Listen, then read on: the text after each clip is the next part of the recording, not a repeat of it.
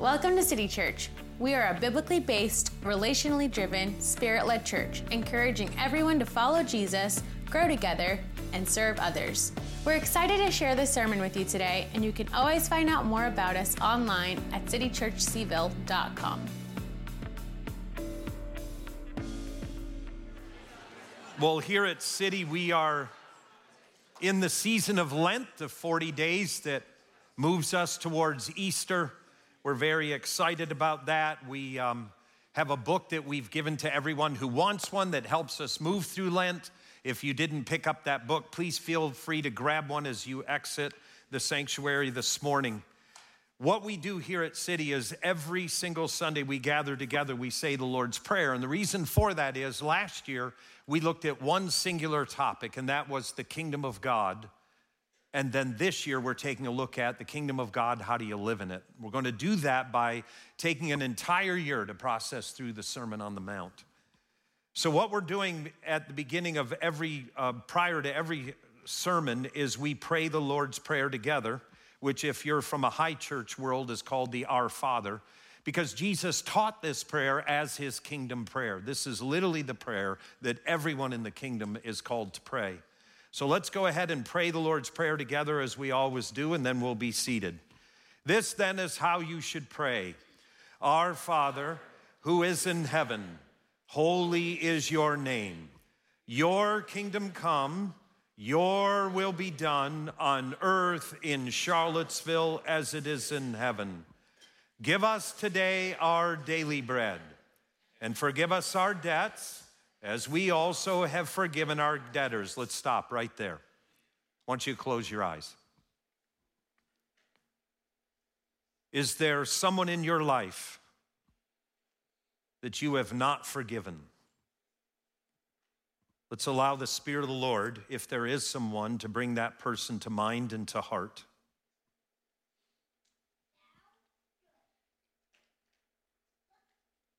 Let's finish the prayer. And lead us not into temptation, but deliver us from evil. You may be seated.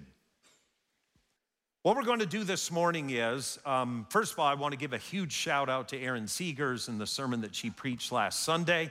As I was away with the UVA wrestling team at the ACC tournament. And Erin, who is a beloved part of our church family and is now an attorney in Baltimore, she preached on Jesus fulfilling the law. He came to fulfill it. And so what we're doing this morning, just so you know, is we are moving from the idea of the blesseds, the 8 blessings that Jesus spoke over this ad hoc spiritual crowd. There's these 8 things called the Beatitudes, and he spoke it over the crowd and said, blessed, blessed, blessed, blessed, blessed, blessed, blessed. The first of that is, blessed are you who are poor in spirit. In other words, if you know nothing about the kingdom, you know nothing about the Bible, you know nothing about God, the idea is that in Jesus, he could announce blessed. You are blessed because the kingdom of heaven is now invading earth through its king, which is Jesus. So what we're doing is we're moving away from those 8 blesseds, and we are moving towards how do you live it out? How do you live in the kingdom?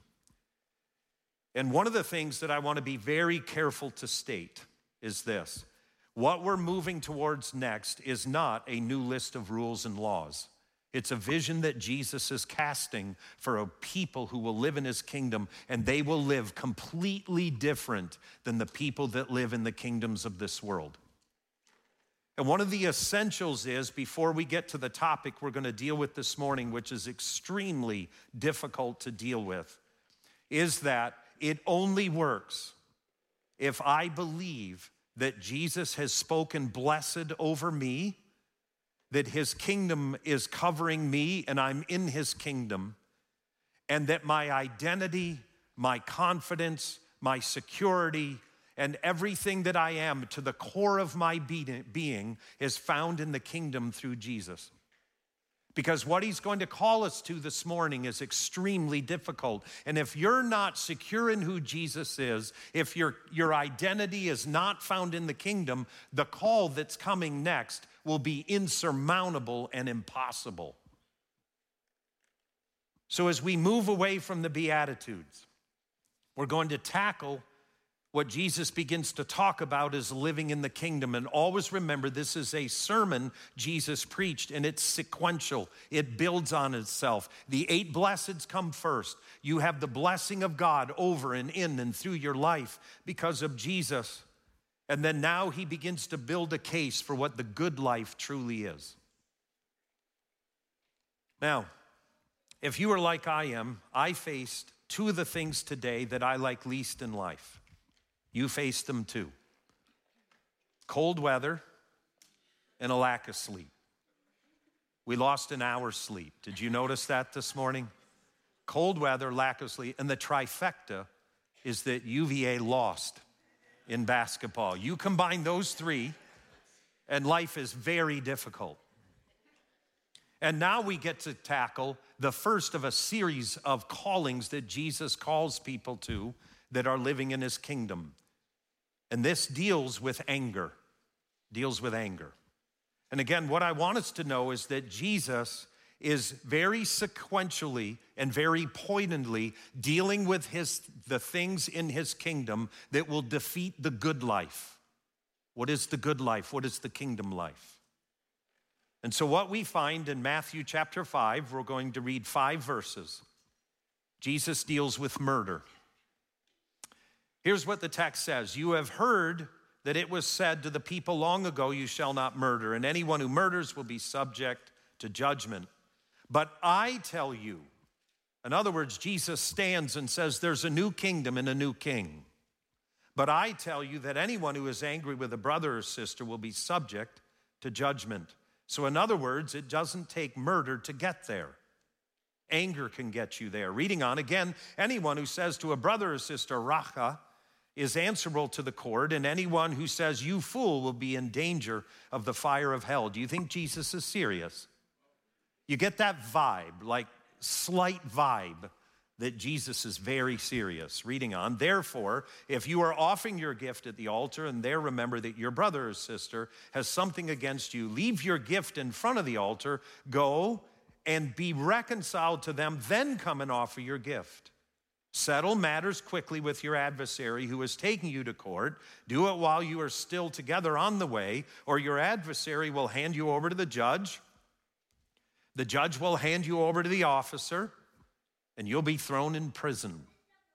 Truly, I tell you, you will not get out until you have paid the last penny. You have paid the last penny.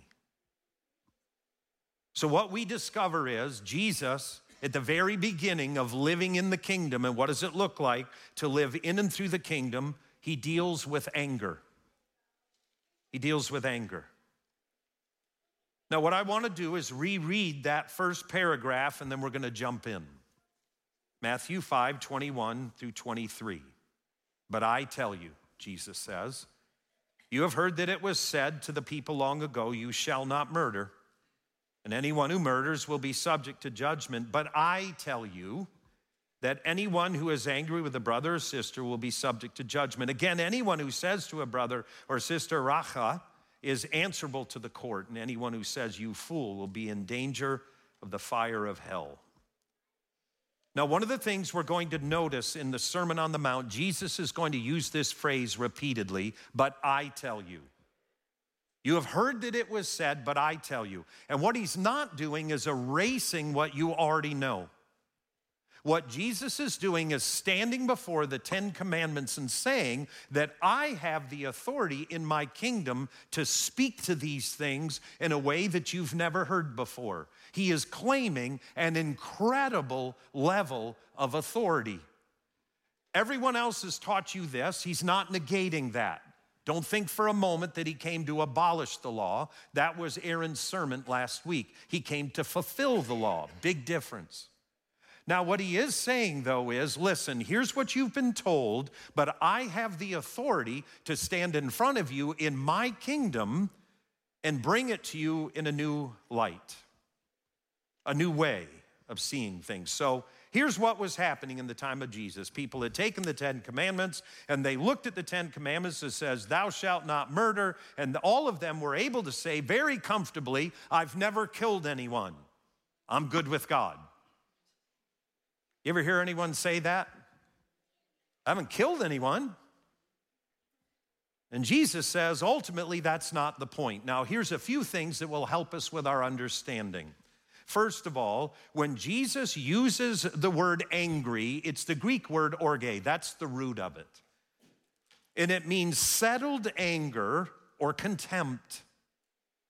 It proceeds from an internal disposition which steadfastly opposes someone, not a sudden outburst. So this is not a sudden outburst of anger. What it is rather is a fixed, controlled, passionate feeling against a settled indignation against a person or a group. Interesting. Now, one of the things that you're going to come to understand when Jesus is talking about this kind of anger, it's a long way to get there. That's not something that you just, it's something where you're building a case in your mind and in your heart against an individual or a group of people. So it's a process. Now, what Jesus goes on to say is he builds his case on anger. He uses an Aramaic word, raka. And here's the definition of that. The Aramaic term raka was current in Jesus' day to express contempt for someone and to mark out him or her as contemptible. It may have originated from the sound one makes in the throat in order to spit. Isn't that interesting? So you think about this individual and then you turn and spit on the ground. Contempt. And the question is, and you may ask yourself, do I have this towards someone? Well, let me help you discern whether you do or not. You know how I know? Personal experience. It's where you exit an episode with a person and you are driving in your car. All of a sudden, you begin to white knuckle the steering wheel and you hold a conversation with yourself about that individual. And you go something like this, wow, that person didn't say hi to me. And by the end of the conversation, they are a horrible, contemptible human being. Am I the only one that has ever done this? Look, confess it before God and man, right? Now, here's the thing, though. There are others in our lives who are very close to us. They may be sitting right next to you, and you have contempt for them.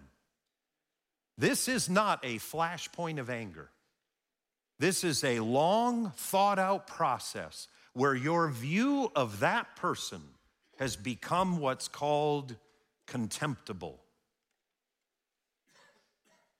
What's interesting to note is one of the longest longitudinal studies that was ever done on marriage was reported in a magazine in an article called The Masters of Love in the Atlantic magazine. If you've never read it, Google it and read it. It is shocking. It's the longest longitudinal study on marriage and relationships. And here's what they found, these scientists just observing couples over long periods of time, those that had happy, successful marriages and those that dissolved and went away. Here's what they found. In the article Masters of Love, they reported contempt, they found, is the number one factor that tears couples apart. People who are focused on criticizing their partners miss a whopping 50% of the positive things their partners do. They're totally blind to the good of their partner. Half of everything their partner does, they cannot see. And they see negativity when it's not there. Interesting. So what we find is contempt is not a flash of anger. It's when you've got a perspective of another person where you hold them in contempt. And so Jesus now, in his inaugural stepping into walking out the kingdom, deals with this first. It's on the ground floor of the relationality of our lives. And those in the crowd would have sat there and said, I've never murdered anyone, never killed anyone. Well, what's interesting to note is Jesus spends more time on this than he does lust and adultery. This is the primary thing that Jesus deals with. And here's why I believe that that is true. Because contempt functions the exact same way as love, only it takes you to a completely different place. What do I mean?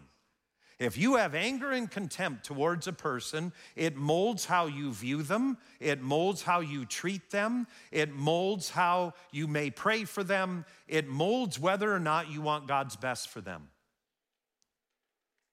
If you love someone, it molds that too. When you honestly love someone, it helps you overlook some things.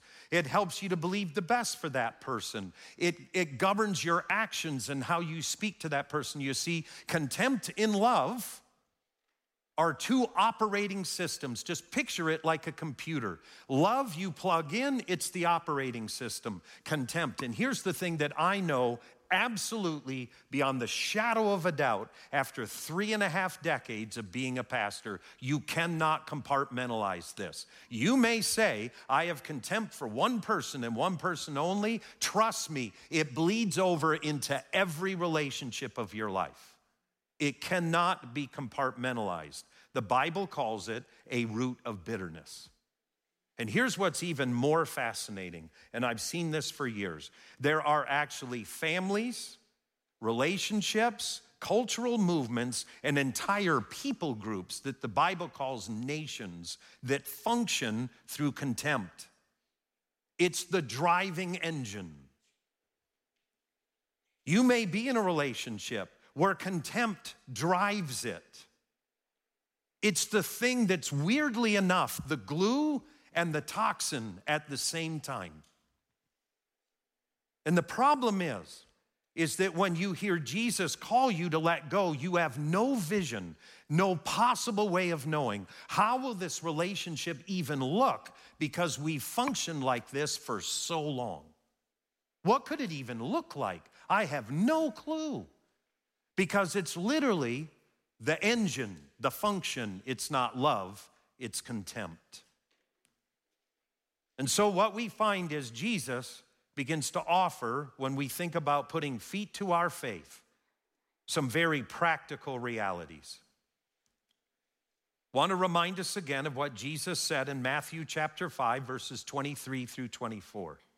He says, therefore, if you are offering your gift at the altar and there remember that your brother or sister has something against you, we are so sensitive to this in the kingdom that it's not just about my view of others, it also incorporates their view of me. Leave your gift in front of the altar. First go and be reconciled to them, then come and offer your gift. What we need to understand is Jesus in that paragraph is letting you know that anger and contempt is literally at the epicenter of every single thing God calls in his kingdom. Because in the Older Testament, the sacrifice that you would bring was the center of your relationship with God. And what Jesus says is, whatever it is that connects you to God the most, whether it's prayer, reading the Bible, evangelism, fellowship, whatever it is that connects you to God the very best, Jesus is saying ultimately there's no point in going forward until you deal with that. There's no point in it. Because what he's talking about has been elevated to the reality of complete importance. Jesus is extremely serious about this. And then in Matthew 5:25, he says, settle matters quickly with your adversary who is taking you to court. In other words, deal with it as soon as you sense it, because this thing only grows. It gets legs and it takes on a life of its own. So here Jesus is teaching about his kingdom. And I have a hunch, and historical biblical scholars tell us, that the world in which Jesus is ushering in his new kingdom is one of the most fractured cultures you have ever seen. The Romans hate the Jews hate the Romans, the Jews hate the Gentiles hate the Jews. Everyone's got someone they despise and have contempt for. Everyone. And Jesus shows up, and in the announcement of his kingdom, he says, I am looking for some people who will live in my kingdom and will show the world a better way to do life.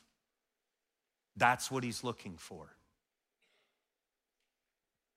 And so, my thought has been that a miraculous transition for my heart and for yours, could it be that Jesus could transform us this morning from contempt to compassion?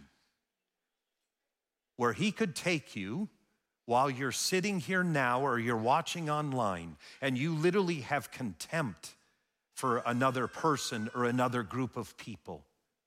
And could it be that through Jesus, he can transform our contempt and turn it into compassion? I believe that he can. But what I think it begins with is us squaring up to the Spirit of God and admitting where we're at in the midst of this thing. Look, I cannot prove this, but by the words that Jesus uses, it's apparent to me that Jesus is reaching back to the very first time that anger is ever mentioned in the Bible. He's reaching all the way back. And he reaches back to the familiar story of Cain and Abel, Genesis 4-6. It's the first human relationality ever. And the text says, then the Lord came to Cain. Why are you angry? Well, we all know why. His sacrifice had been rejected and his brothers had been accepted. Listen to what God says to him. If you do what is right, will you not be accepted? But if you do not do what is right, sin is crouching at your door, and it desires to have you, but you must rule over it. Can you imagine? And we know the story that Cain lures his brother out into the field, and he takes his life. Cain murdered 1/4 of the earth's population. But God had warned him that this thing will take on a life of its own. And we know from that event on that sin goes from something that is crouching at the door to where it's something that has ruled and reigned every culture since that moment. And now Jesus shows up with his kingdom. And he says, there's a new way of doing this. But what I know is when we sit here and we hear this, our flesh gives us no less than 5 good reasons as to why we should not proceed with any of this. But I'll give you another reason. Because the relationship you're in, you have no vision for what it could be if it wasn't filled with contempt. That you came from a family that taught you contempt. You're part of a subset of culture where having contempt is actually praised and applauded. And Jesus says, let it go. And you think, what will it look like? How could I even do this? I've lived this way for so long, and yet I'm in his kingdom. You see, the hope of the kingdom of God is that we do not have to be trapped in a life cycle of this. But Jesus offers us a new life, a new way of living, a new way of being in the most important relationships of our lives. And so what I'm going to ask that we would do is that we would stand together, and we're going to conclude the same way the sermon began. We're going to pray the Lord's Prayer together.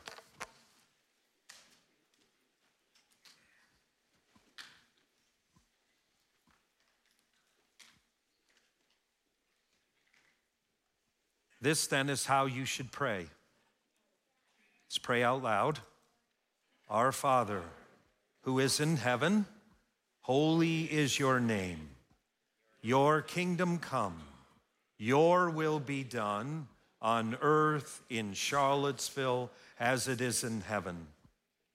Give us today our daily bread, and forgive us our debts as we also have forgiven our debtors. Let's stop. Let's take a moment in God's presence to open up our hearts. Is there someone or some people that the Lord and the present working of the Holy Spirit is bringing to mind and to heart? You know, in the Lord's Prayer, this is the only part that we have to play, is bringing forgiveness to those that are indebted, trespassed, sinned against us, however you want to frame it.